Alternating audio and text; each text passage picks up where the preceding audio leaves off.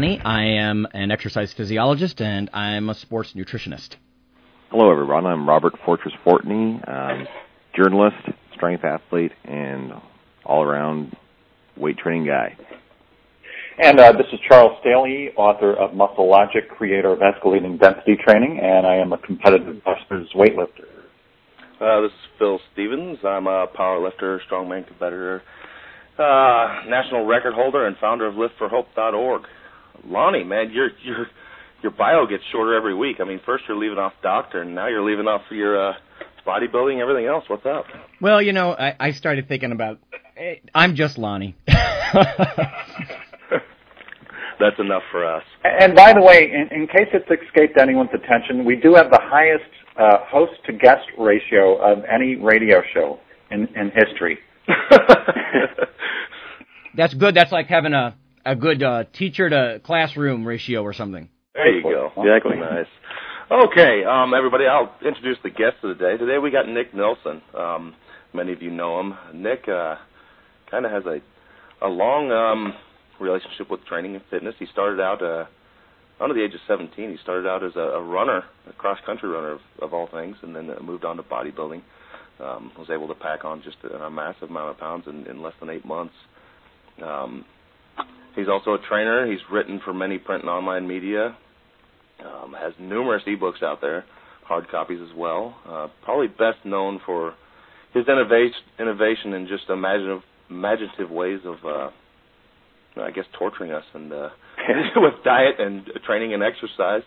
Unique exercises. And building a better you. Everybody, Nick Nelson. Thanks for having me. Nick. Thanks for coming, Nick. Yeah, I bet. So, I mean, my first question is, how the heck did you get started, and how did you change from endurance, cross-country type stuff into bodybuilding? What prompted that? Basically, when I first started training, I was like 145 pounds soaking wet, and I saw this great Cybergenics commercial on TV. And I thought, man, if that supplement kit can make me look like that would be great. And so I picked up training, and obviously I didn't, look like that picture in the supplement ad right away. But I started training and basically started kind of doing everything wrong right away. And actually ended up losing weight as I was trying to build up muscle. And got down to like 3% body fat pretty much by accident. Wow. Because I was doing things wrong with my eating and with my training. But then I went to university and thought, man, this is where I can really start piling on some muscle. And I found out that cafeteria food is very high in calories. And I was packing away about 8,000 to 9,000 calories a day, and I went from 145 pounds up to almost 220 within 8 months. So you put on the freshman 80. I did, yep. I was actually... Nick's an overachiever in every sense of the word. That's right. And to give you an idea of my ignorance with eating, I was actually... So I was trying to keep my body fat down while I was doing this, so I was eating like half a dozen fried eggs. Nice. But in order to cut the fat calories, I would cut out all the yolks and just eat fried egg whites. Wow. So, yeah, exactly.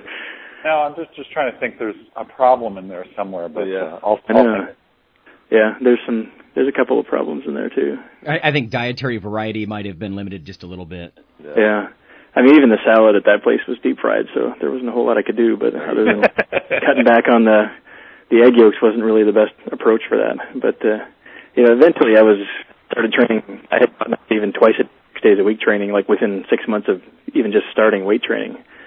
And the Bulgarian system from phase Leo Costa. And I started cracking on that. It actually worked really well for me.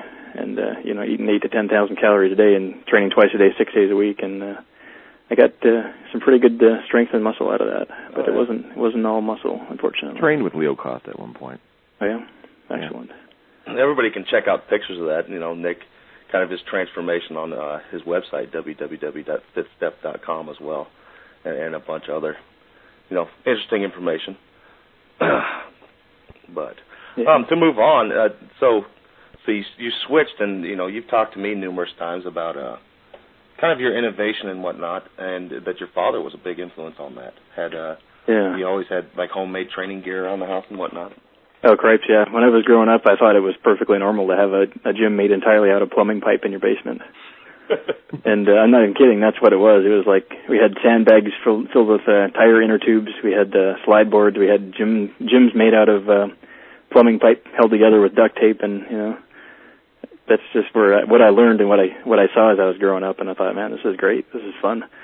And I just kind of built on that from there. And when I started training in a regular gym, I learned all the typical standard exercises, and I got bored with them within not too long, within weeks and months. And I thought, man, there's got to be other things I can do. So, well, I mean, you kind of found interesting ways to combine those. Then, I mean, your past and that unique gym atmosphere you grew up with, and then learning the fundamentals, I guess you'd call it. Yeah, absolutely. I mean, even to this day, even with all the unique stuff I come up with, probably about a good 75% of what I do is actually still the standard exercises. Like my very favorite exercise is the deadlift. I just love it, and I can't get enough of it. But, I come up with all kinds of twists on it, and, just to keep things interesting and to keep your body motivated and keep your body, guessing. You really need to change things up, and that's what I do, and I have fun with that. It's entertainment. Even mentally, entertaining and new can help. I mean, like we talked the other day, I mean, Olympic lifters, God, it takes the right person to be able to go in the gym and do 2 moves every day, 3 days a week. Exactly, yeah. Getting some freshness. I mean, a lot of people need it, and it takes just the right person to be able to stick to one simple thing. But, yeah, I can't even actually comprehend just doing 2 lifts like you're saying, just doing that, grinding that out every single day. All right, why don't you guys just pile on, all right? That's what we're here for, isn't it? I mean, we all know who we're talking about here, so you can just of course, I mean, we're picking on you, but you're going to be picking on other people here in the topic of the day, so, hey. That's true. It's worth it. So, what do you have coming up then? What do you have in store? What's the mastermind got thinking of new twists and whatnot? Anything you can share with us? Oh, yeah. I mean, I got all kinds of stuff. My next, what I've been doing a lot of recently is just taking exercises like a free weight thing and transforming them into the rack work. Whereas I take like a machine squat, you'd think a machine squat, that's not really a great exercise, but set it up in a barbell rack so that you're just lifting one end of the barbell and it kind of pivots from one end. And then I was doing hack squats with that the other day, and you have like the maneuverability of a free weight because the barbell's only pivoting on one spot, so you can maneuver side to side. You can get wedged into the machine like you usually do with a squat machine. But it kind of stabilizes you a little better, so you can really dig into the muscle really good. What I got to say about Nick that I just really love is pretty much if you use any of Nick's exercises in a commercial gym, you're out. Like you're just out. I can vouch for that. Yeah, it's just pretty cool, Oh yeah. To me, when I used to train in commercial gyms, that was half the fun of the stuff that I was doing. It's like I've actually gotten kicked out of gyms before for doing some of the stuff I'd done. Oh, ironically enough, it was for doing deadlifts. Yeah. No, Nick honestly has just such creative exercise variations, and anybody who gets our newsletter from StaleyTraining.com every week gets one of those from Nick, and they're just great creativity. Yeah, I definitely have a good time down there, and there's some days when I'm doing I just don't feel like doing regular training, and I'll purposefully just go down there and try and come up with something new on every single body part that I'm working. And I come up with some pretty screwball stuff, and not all of it is really good. But for the most part, I try and make things so that they work better rather than just for the sake of being different. Mm-hmm. And that's the real key. One thing that's refreshing, too, is, I mean, with all your stuff, you're not just pulling things out of your butt and throwing it out there. I mean, 90% of the time, along with your articles and whatnot, you put in videos. Yep. And you're doing the stuff. I mean, you hear a lot of guys, and they're just throwing crap out there, and they'll admit it. But, I mean, you're putting yourself through these things. Oh, yeah. You're doing it yourself. And most of the time when you see those videos, that's the first time I've ever done that exercise myself. I basically have a video camera down in my basement, and I think it's something I flip the camera on, and I do it and see what happens. Yeah. And sometimes I've ended up kind of in funny positions with weights flying on top of me. But for the most part, it works out pretty good. And you should put together a compilation ebook of, like, follies. I've got one, actually. It was just really kind of funny. I was doing dumbbell pullovers, and I think I kind of misjudged the body position on the Swiss ball, and ended up going completely back over the ball and flopping around and ending up kind of twisted off to the side up against the wall. Nice. But, yeah, I did get that on video. Aside from, innovating new exercises and whatnot with yourself, dude, what are your personal goals in fitness right now? Anything you're shooting for? My main goal is always to try and get my deadlift higher. The most I've ever done is 550, and I always want to build on that. And just actually, this past month, my training has been using my own muscle explosion program, where basically it's really an interesting program. You start off with a week of very strict dieting, and you purposely try and get that rebound from like the carbo loading and the calorie loading the week after. I've gained upwards of like 5 to 7 pounds within that first week of coming back onto it.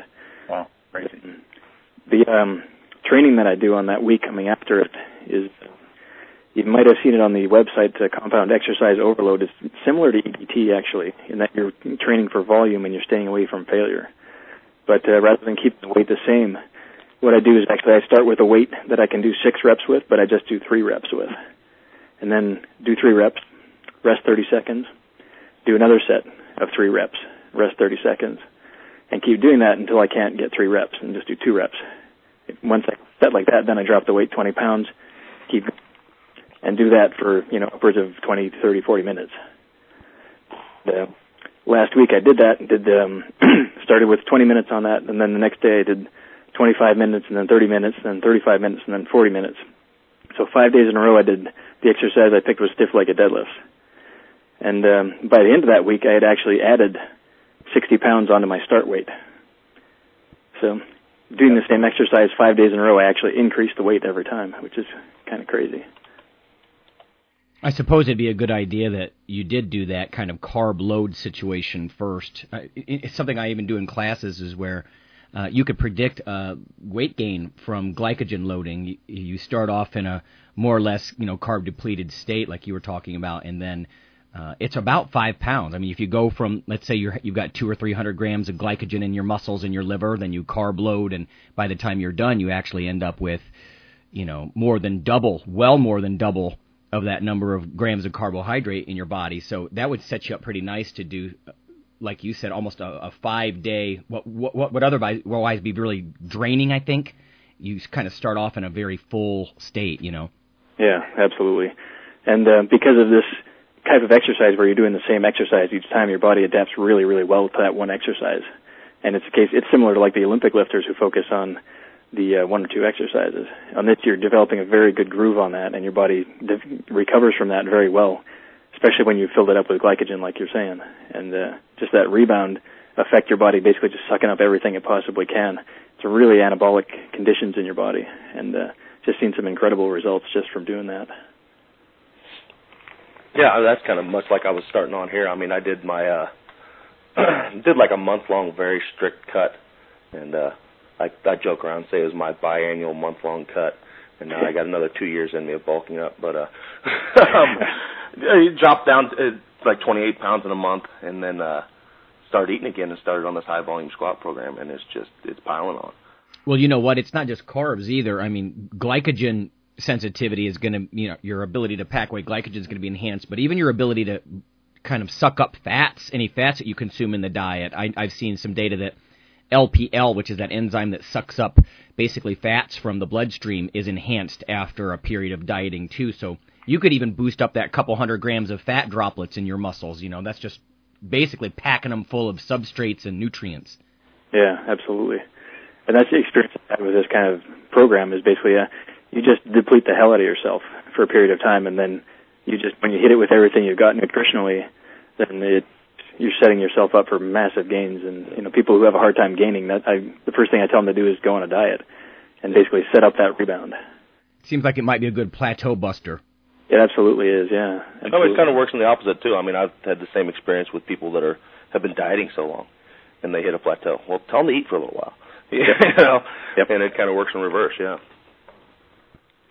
Get that metabolic engine rolling again, and then when you go back to the dieting, then you're having a higher set point again, so you don't need that bigger deficit like you do if you keep on. Especially, I mean, I really like that idea, and it's doing those short extremes, where you're doing a very extreme diet for a short amount of time. So many people screw up and try to do this stuff for months on end, but I really like them for the short periods of just hard dieting and hard bulking, and then you'll get some dramatic results, and then much of your time is kind of cruising.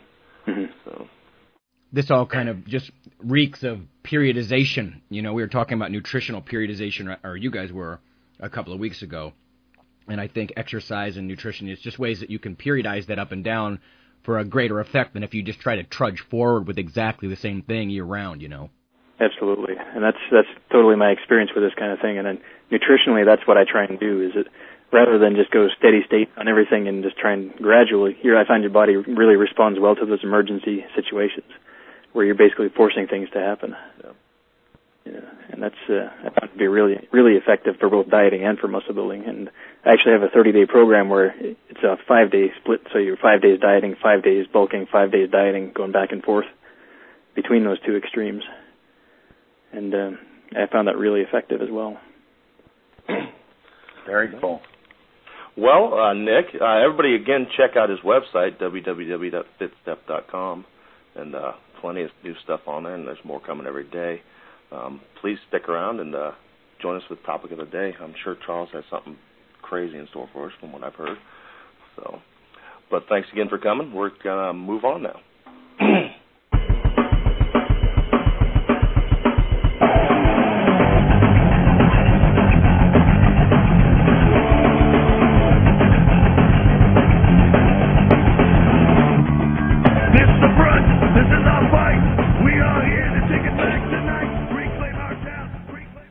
Okay, man, we got a good one this week. I think we got a good one last week. And, man, there are certain things that just kind of get under my skin. And,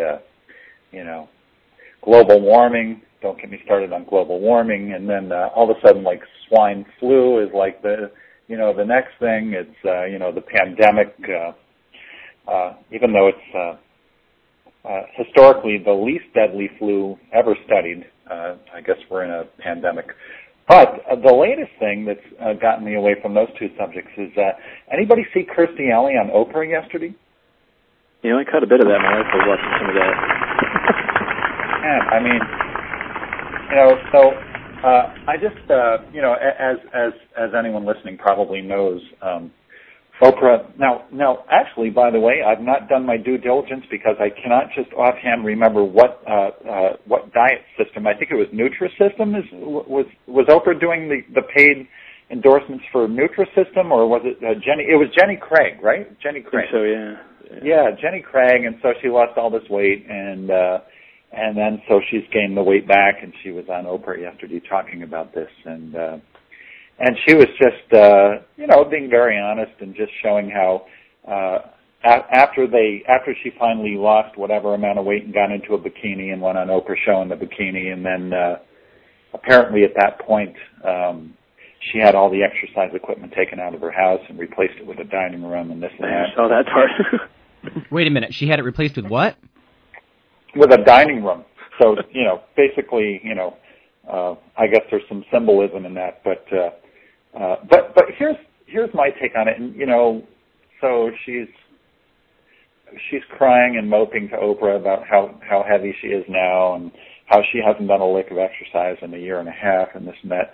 So here's my take on it, and then I'll turn it over to you, and then we can bat this around a little bit. But could you imagine somebody going on a talk show and bitching about how much they suck at golf?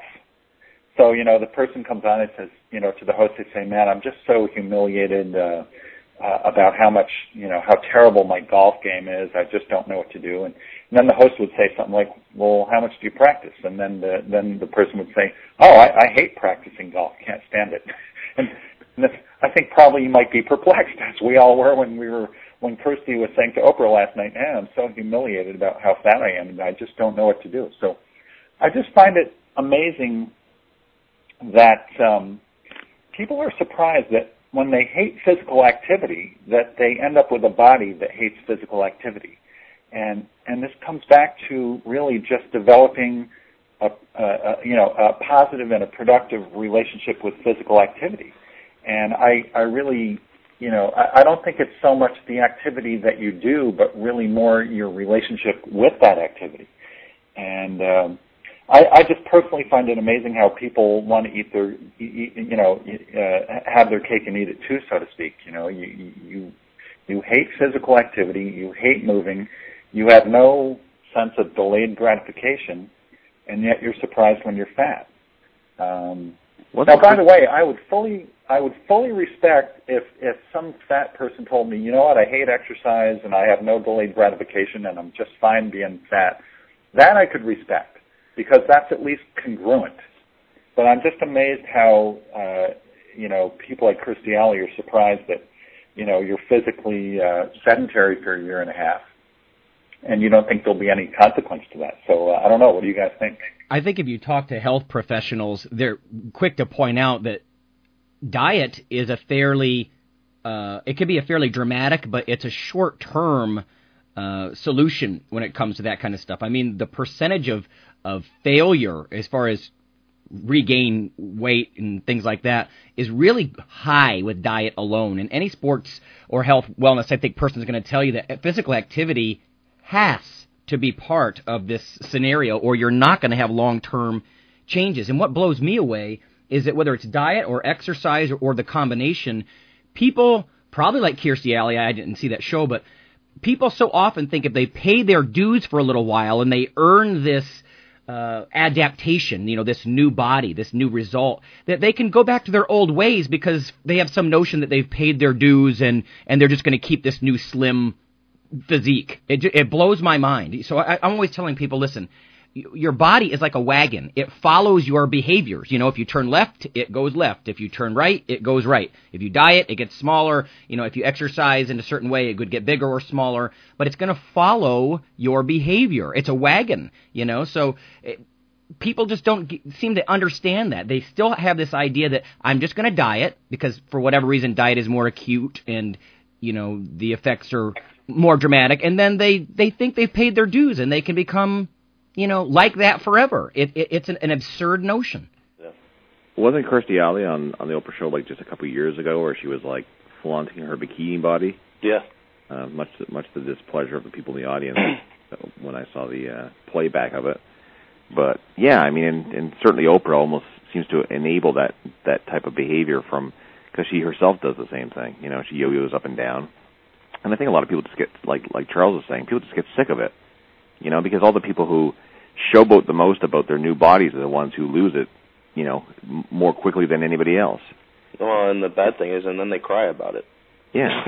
And can't figure out exactly what happened. Yeah, they go on TV or whatever, and they make this big stink about how they've, the big triumph that they're experiencing. And then, as Lonnie says, those people just kind of just drop off quickly back to their old ways. So, but don't you guys think that the common denominator in people who maintain good body compositions are that these are people that have learned to enjoy physical activity? And I use that word very purposefully because you can call it exercise or working out or training or whatever you want to call it, but basically it's just physical activity.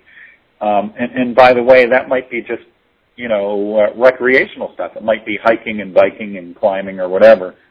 But the only way that you're going to participate day in and day out in physical activity, or any activity for that matter, is if you learn to love it. And if you don't make that connection, then it's going to be a temporary fix. That's unquestionable. Well, yeah, it goes back to the topic we did before, and there's the having a healthy relationship with exercise and diet. And people think you have to hate it. And you don't. You need to find something in there that you enjoy and something you can live with long term. It's true. Motivating behavior change is an extremely well-developed field of psychology and health promotion. And you know what? Let me throw in a little bit of info here. We're talking about finding that love for it.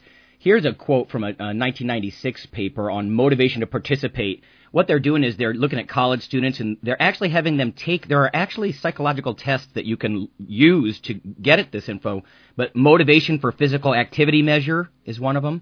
And the other one is called the Sport Enjoyment Questionnaire. There's one for you. So anyway, in this paper, they were finding some support for these models, and they found that intrinsic motivation, so like we're talking about, some enjoyment level, some internal drive was a predictor of affect and perceived satisfaction. And then it says extrinsic motivation predicted adherence to exercise for men only. So it's interesting to look at the different kinds of populations and how this works, but I think the more you look at it, you're going to keep finding what we're saying here. You can call it intrinsic motivation or you can call it enjoyment, but if you don't like what you're doing, and it feels like a chore, then we're back to the whole discipline model. And So Lonnie, you mentioned satisfaction, right? Yep. I mean, that is just so huge, and I just have got to make this point because I don't know. I just think this point is lost on people. They showed the exercise equipment that they were hauling out of, Kirstie Alley's home, and the exercise equipment was basically designed probably to be user friendly for novices, and so they show like a chest press machine, but Lonnie, these machines were like kind of pneumatic, right? Mm-hmm. Because after all, lifting real weights is kind of too hardcore and intimidating for most people.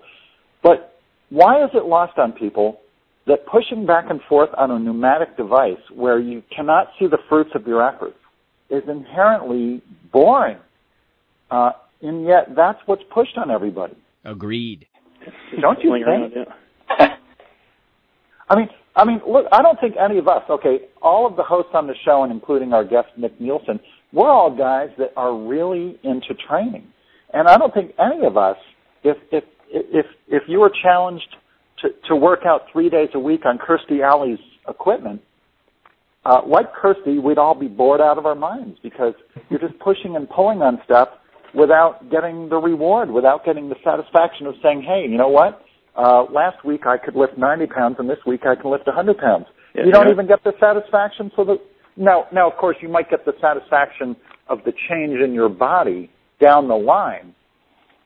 But what's wrong with getting some short-term, immediate gratification in terms of seeing your performance improve? I think that's so true. I wouldn't actually be bored on that because I'd end up probably just lifting the actual whole machine itself, and doing like handstand push-ups on the rails and stuff like that. Yeah, you are way outside the box there. I would gravitate to actually not doing anything else. Well, these people are using, like people at Kirstie Alley and that. I mean, you see and they always, they talk about the diet and so forth, and they always talk about the training and the exercise and the physical activity is almost an afterthought. A tool that just has to be added onto the equation, that it is diet, and that's it, the be-all, end-all. And so, which kind of feeds into what Lonnie was saying about how, if you want long-term, success, it has to involve something other than just a sedentary lifestyle, but a great diet, So these people aren't looking at the weight training as anything other than a tool. They're certainly not looking at it as a challenge or something that's enjoying, an enjoyment that they can get from the challenge. So I think that's where they drop off horribly is on that front. I really like what Charles is saying about the acute feedback, the immediate gratification of seeing more plates on a bar or bigger numbers or something, because it takes a lot of maturity, and I'm stealing this from Charles too, but it takes a lot of maturity for people to have this like long-term gratification, as opposed to something right away. But you could have both, and that's got to help with the whole idea of satisfaction and competence and confidence building. And you know what? Let's say even if you have the maturity, why make it so hard on yourself? Okay, you're going to get the long-term gain, but why not have a little? I mean, frankly, anytime I pick up a bar, anytime I start a workout, I'm looking for some immediate gratification myself. I'm like hoping I'm going to get a new personal record that day, or in some way, form. Isn't that what keeps you guys going? Absolutely, yeah. Especially with the stuff I put together, it's like this is meant to be fun. I have fun when I'm coming up with this stuff. Oh wow! And to bring this kind of fun to other people is great. And I know a lot of people who even with free weight stuff, just doing the bench press, doing rowing, they get bored with that too.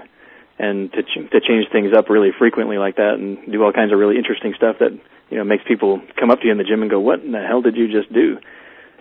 People tell me they get that all the time when they're doing my exercises, and that motivation is just huge.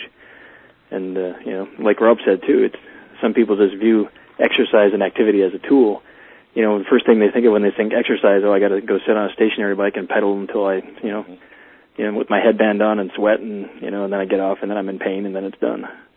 Nick, it sounds like a big part of your motivation. You remind me of like an explorer. You're exploring this, outside the box. Part of your enjoyment seems to be this idea that you're just, inventing something or exploring something. That is totally true. That's where I get a lot of enjoyment out of it, is by taking an exercise that everybody's done a million times and finding a new way to do it, and just, not only opening my own eyes, but bringing it to other people and having them go, man, I never would have thought of that. Like, one of my favorite ones is doing donkey calf raises. I just figured out a way to do it using just a single barbell in the rack, and it actually works better than the actual donkey calf raise machine at the gym. It's really kind of a lot of fun to do, and just that making it fun like that is just so important. Here's another, this is an apropos quote. This is from the Scandinavian Journal of Psychology. This is a 2009 paper by Puente. Listen to this. It just echoes what you're saying totally. It was found that self-determined regulation, so basically setting up your own kinds of programs and self-determining, was significantly related to exercise enjoyment, positive affect, and exercise frequency. So when you have some role in designing it yourself, you stick with it more and you enjoy it more. Absolutely, yeah. That's right on the money, yeah. God, how different is that then from the stuff like you see some of these Hollywood actresses or actors do, where they hire a trainer to tell them everything to do, and they're not part of the process, the strategy or the planning, or they don't participate, so they don't enjoy it as much. I think that comes into I know one thing we stress very much is, well, the person has to want it, or they're not going to change. But stressing that you got to set a goal. I can't set a goal for you. Set a goal and then let your coach or trainer help you reach that goal. But you have to have a hand in this, and it has to be something you want. That's a great point, Phil. Otherwise, it's Phil's goal. Yeah. Yeah. And you won't reach for it. I mean, just like anybody that's somebody that's overweight, they're not going to lose it until they want it for themselves. A smoker's not going to stop until they want it. It's just you have to want something. It doesn't matter how much you want it for somebody else. You have to want it for you. And I think one of the great points you brought up is, and that people lose is that you can't out-train a crappy diet, and you can't out-diet a crappy training plan. It's just, people need to catch on to that, You can have excellent one and a little of the other, or vice versa, and get somewhere. But, if you want to step well above average, you got to give due attention to both. And I think mainly, a lot of what I've seen is diet or training wise. You can train damn hard and let go quite a bit. You see it in elite athletes that have great genetics and whatnot. But man, you got to have a consistent training plan and physical activity. If you're sitting on your butt all the time and you're eating excellent, you're gonna be soft and look horrible. And I don't care how good your diet is. Well, it's one thing to eat suboptimal food, but a point that sometimes gets lost is that physical activity positively alters the way in which your body handles sometimes bad food, Well, I was going to actually bring up the point, what is the most important of the two, attributes, the diet or the training. And I've always argued that it's the training that'll get you further than just diet. I've studied both for a really long time, and you know what I think? I tend to agree with that, Rob. I think, and what's strange is that nutrition in a lot of states is a legally licensed discipline, whereas exercise is not. In fact, there's only one state in the whole country, it's Louisiana, that regulates exercise physiology with licensure, and even there it's relegated mostly to like cardiac rehab. But isn't it funny that of the two, if exercise is indeed more important, and let's face it, you can see the physique of someone who trains. If you eat very clean but you don't train, you're not going to have the same kind of look or robust health as someone who also trains. And yet, the way the laws are set up in a lot of states is that the diet is regulated, to the right kind of professional, and exercise isn't. Almost anybody can decide that they're going to start giving you advice. I think the biggest point thing that proves Rob's point is that you look into any prison that has gyms there, and these guys eat like crap. Great point. And, Great point. But they train all day, and they're just, rock solid, these guys. And, they eat like gruel practically, I think. I don't know, but it's not great nutrition in prison, obviously. And yet they train, and they look like they've been, they look healthy. But doesn't this answer the question then where we're saying about like people like Kirstie Alley and Oprah Winfrey, where it really is, I mean, all they discuss is diet. You look at, you go through the checkout line at a grocery store and all the covers, of all the magazines that are trying to appeal to the women, talk about this new diet, that new diet, I lost 20 pounds on this diet. And it's like they never seem to, make the point, I got in shape because I went and busted my ass in the gym. Nobody would buy that magazine. Yeah. And it's all about people crunches. Like food. Yeah. They don't like physical exertion. And that's where all these Frankenfoods came from.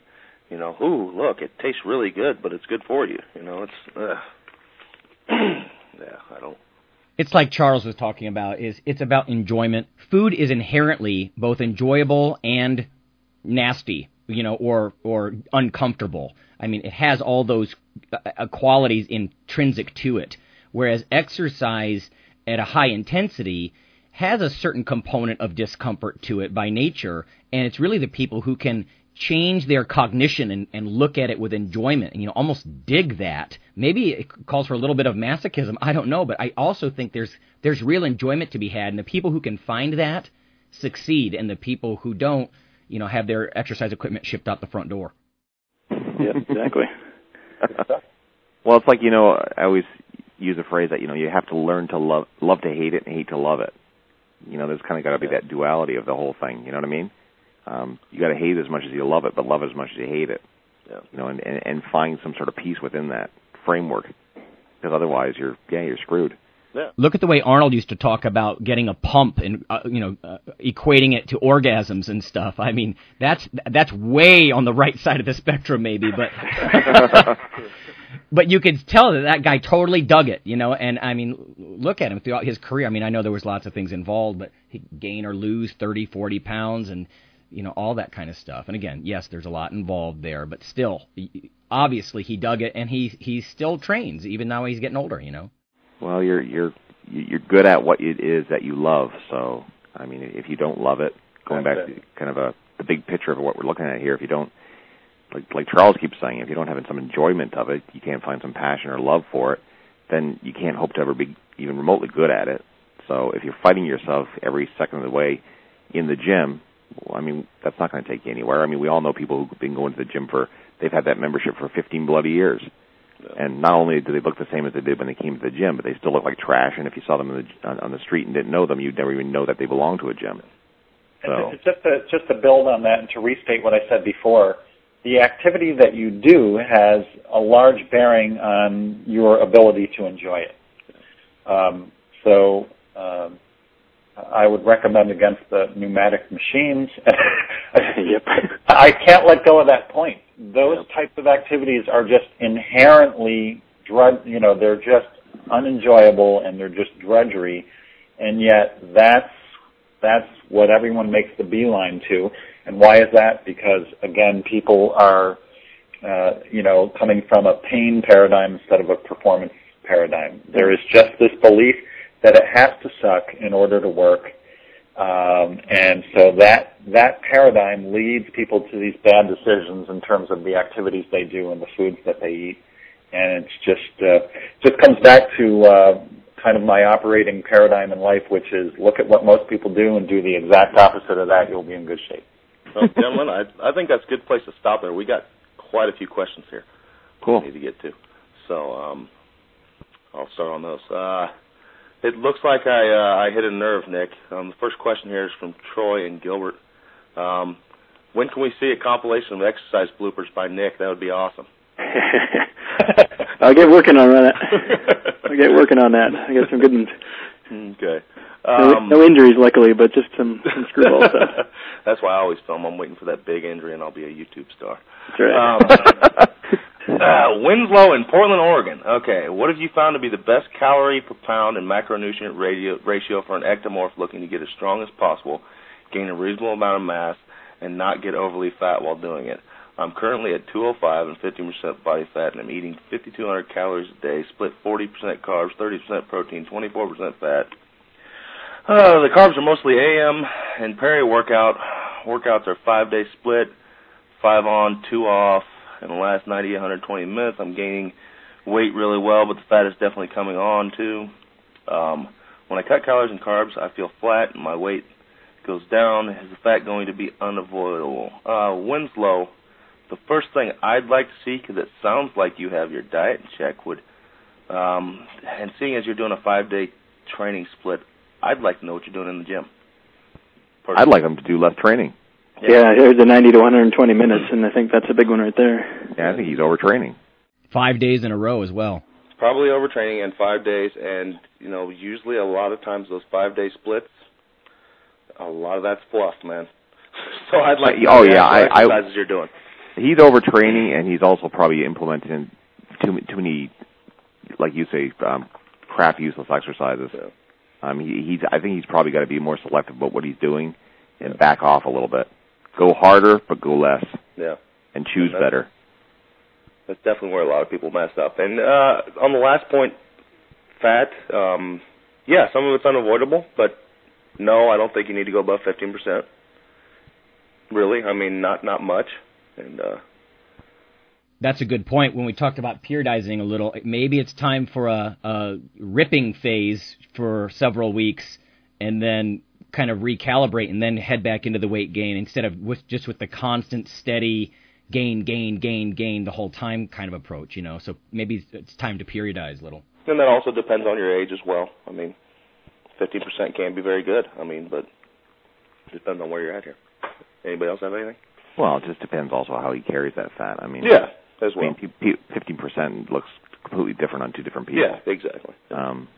So it's kind of hard to say without seeing the guy, but I mean, hell, I don't know.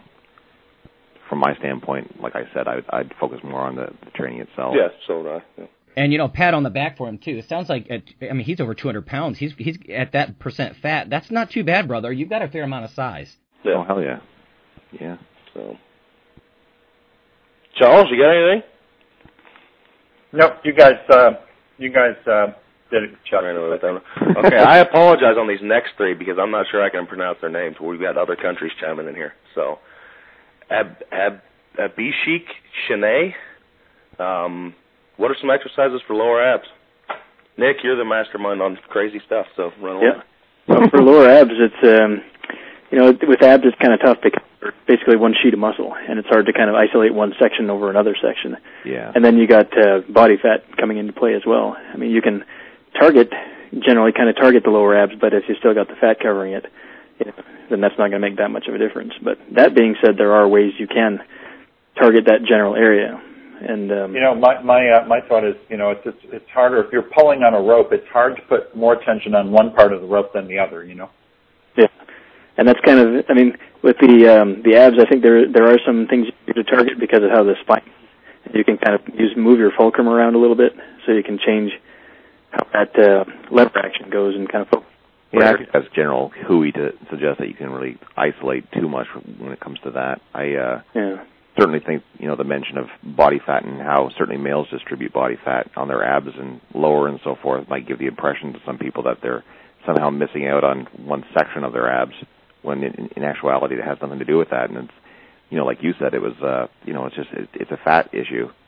It's also worth pointing out, though, that doing something like just lying crunches where you're doing nothing but moving your shoulder blades off the floor, it might not make you, let's say, as muscularly sore as if you were to do hanging leg raises or V-sits or something like that involves a little bit of kind of pelvic tilt, if you will. But again, it's a good point that it's not something that's going to remove the body fat from your lower abs. Mm-hmm. Yeah, and for the most part, even when it feels like something is focusing more on the lower abs, it's still working every other part of your abs too. It is one sheet of muscle right there, and it may feel like it's kind of concentrating more in that area, and you may have some more tension in there, but it's not going to, shred your lower abs by just focusing on hanging leg raises.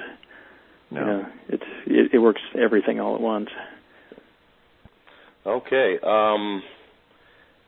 Adaritik Tirina from Albania. Is stretch pause the most effective way to build big muscles? Nick is the best.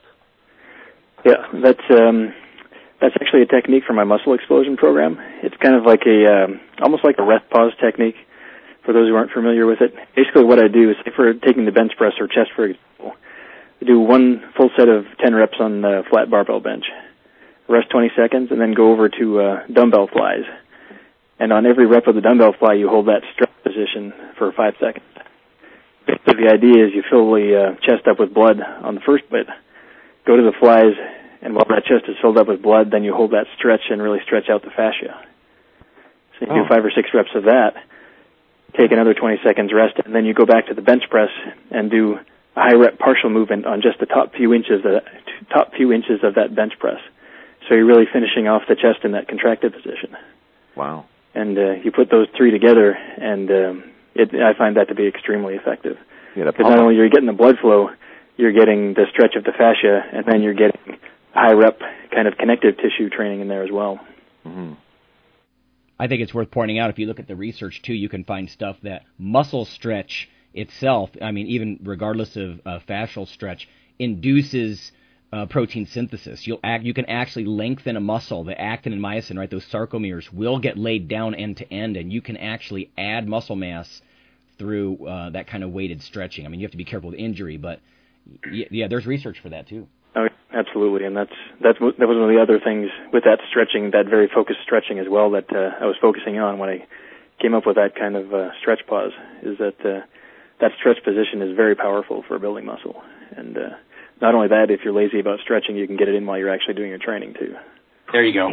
And for me, that's a big one, because I'm very bad about that. But if I can actually do it while I'm doing the actual weight training itself, then I'm golden. That's so much better for me. Okay. Another person from Albania. Can I use compound exercise overload to gain strength and mass training the same body part for longer than 1 week? To that, and that was the 3-rep thing I was talking about earlier, and the answer to that is definitely not, because after 5 days, your nervous system will be shot. And if you try and do it for more than 5 days, even 5 days is kind of pushing the limits on that. But I've actually tried it and gone again next week, and basically just your body is pretty well shot after that. And you'll start losing strength, and you'll start losing mass, and you'll start shooting yourself in the foot if you start going beyond that. Because you need to give your body time to recover from all that. And it's Nick? Mm-hmm. Hey, let me ask you, what do you do after the 5 days? Do you literally take 2 or 3 days and do nothing, or do you some kind of like active recovery light work, or what are you doing in those off days? You basically do 5 days on that, and then 2 days completely off that. Okay. And then are we talking doing the same compound movement like several days in a row? Is that what we're talking about? We are, yeah. Okay. Like, for example, the one I recommend people do first in this program is just deadlifts. And you start out 20 minutes on your first day doing just deadlifts with the 3-rep sets, decreasing the weight as you can't do 3-rep sets. And the next day you do the same thing, you do deadlifts again. And you're basically, I figured it out with my own numbers, and you end up doing about 300 sets, in the course of 5 days. You know, it's interesting because some people out there might remember the name Vic Richards. I mean, he's still kicking about, but he was... Wow, there's a name from the past. No doubt. He was certainly a wonder when he first kind of, Jeff Everson kind of presented him, I think, in Muscle and Fitness. He was kind of one of these guys that was kind of a charge under David and Peter Paul, the Barbarian Brothers. But he, I remember, said at a seminar once that I attended that he oftentimes would train a certain exercise several days in a row just because he was very instinctive. And you can argue whether or not there's such a thing as instinctive, but you get my point, that he would go in, and if he for whatever reason he just felt really into squats that week, he would just go in 3, 4, 5 times and just squat all week, and then maybe not squat again for another 2-3 weeks. So he really just did what he wanted to do when he wanted to do it, and he would overkill it. And that's kind of along the lines of this kind of program too. And I actually tell people, don't go back to that same movement pattern for at least another week when you're done with this 5 days, because your nervous system is pretty well shot on that movement pattern, and you don't want to get any repetition injuries as well. So, you change things up the next week. And I go to that stretch pause training after that I was talking about. Okay, here's a big one. Bill in Cincinnati, what's the best way to design a workout for lean muscle, burn fat, while a busy father, and also incorporate a good nutritional plan to go with it? Oh my God! Not to. I'm not laughing at you, brother. I'm just laughing with you because we would all have to spend a week setting that up. I'm laughing at him myself. Wow. Well, I would say just first, I don't know if this question's for Nick, but to simplify the request a little bit, gaining lean muscle is losing fat. They're not like separate things. If you gain muscle, you're automatically leaner. So that's one way to simplify it. Because they're proportionate, right? Percentages, yeah. Now, the body fat you have is now a percentage of a larger whole. So if you can just suddenly magically gain 5 pounds of muscle, even if nothing else has changed, your body fat percentage is now less. Oh. So I always just find it interesting how people separate gaining muscle and losing fat as if they're separate entities, and in my mind, they're the same thing. Not to mention, each additional pound of muscle that someone adds increases their daily metabolic rate by between 5 and 13 calories a day. So if you could put on 10 pounds of muscle, that's 50 to 130 extra calories burned off a day just because of that, metabolically active added muscle mass. Mm-hmm. I'm going to jump in here and this is a virtually impossible question, but I'm just going to say a couple of things. The first is that there is no perfect program, so don't even get into that much analysis. If your training is harder than what you're accustomed to doing, it's going to lead to additional lean mass. And dietarily, I'm going to steal a quip from the CrossFit community, which is that you should be taking in enough calories to support your training, but not more than that. So that might be a place to start from. That's what I was going to say, just pretty simply, Bill, to start something today. That's the number one thing. So many people want the perfect plan, they don't start, and they just sit there and wonder and try and get that incorporated first. Start something today. Do more than yesterday today. Well, you know what I've both said, diet and training. You know what I've said a million times. It's people argue about what program's better. Arnold did the high volume thing. Dorian did the heavy duty, short, intense thing. There's all manner of training in between. Anything will really work if you commit to it enough. I mean, whether it be the best system for you and be most dramatic in what changes you make, that's to be seen through experimenting with different programs. But as long as whatever you're choosing for now, for the foreseeable future, is something that you commit to, like Charles says, I mean, as long as you're working and you're working beyond kind of where you were with that program, it's almost impossible if you believe in it enough not to at least gain some sort of improvement. And if I can offer some general dietary advice that's very true. First of all, for a target date type of diet, if you're trying to lose a lot of fat, let's say, or gain a lot of muscle or just recompose, in the short term, really focus on things like, and again, everybody's different, and I'm not telling you to do this specifically, but things like lean meats and lots of fruits and vegetables. It's really a good general rule. If you eat lots of lean meats and fruits and vegetables, you're getting tons of nutrition, you're getting fiber, phytochemicals, satiating protein, and stuff like that. For the long haul, you also should probably include the dietary principle of variety. Of all the healthy foods you can think of, try to eat a variety so you're not getting too much of any one thing or too little of any other. Mm-hmm. Yeah, that's good. All good advice. The last thing I'd add on, go ahead and follow the link and buy one of Nick's ebooks, and then follow the other link, and you can get a consult with me, get one with Lonnie, and one with Charles, and then you'll be set, man. Shameless, man. Shameless. It'll be the consultation trifecta. Okay, this last one. This one has to be for Charles. Okay. Oh crap. Hi, my name's Ron Stop. I've had voice box cancer, clean for 7 years. Lung cancer in 2 places, clean again. I'm wondering about the swine flu thing. Have any precautions I can take? That is such a fake question. No, that's fake. On here. I guarantee People know I'm all irritated about swine flu, so of course, that is the fakest question. All right, first of all, I'm not making light. If that is a real listener and they have gone through all this cancer, please. I'm very sympathetic to that. Swine flu. Look, if your immune system is compromised, as yours almost undoubtedly must be, then yeah, I'd be concerned about not only swine flu but any other possible insult to your immune system.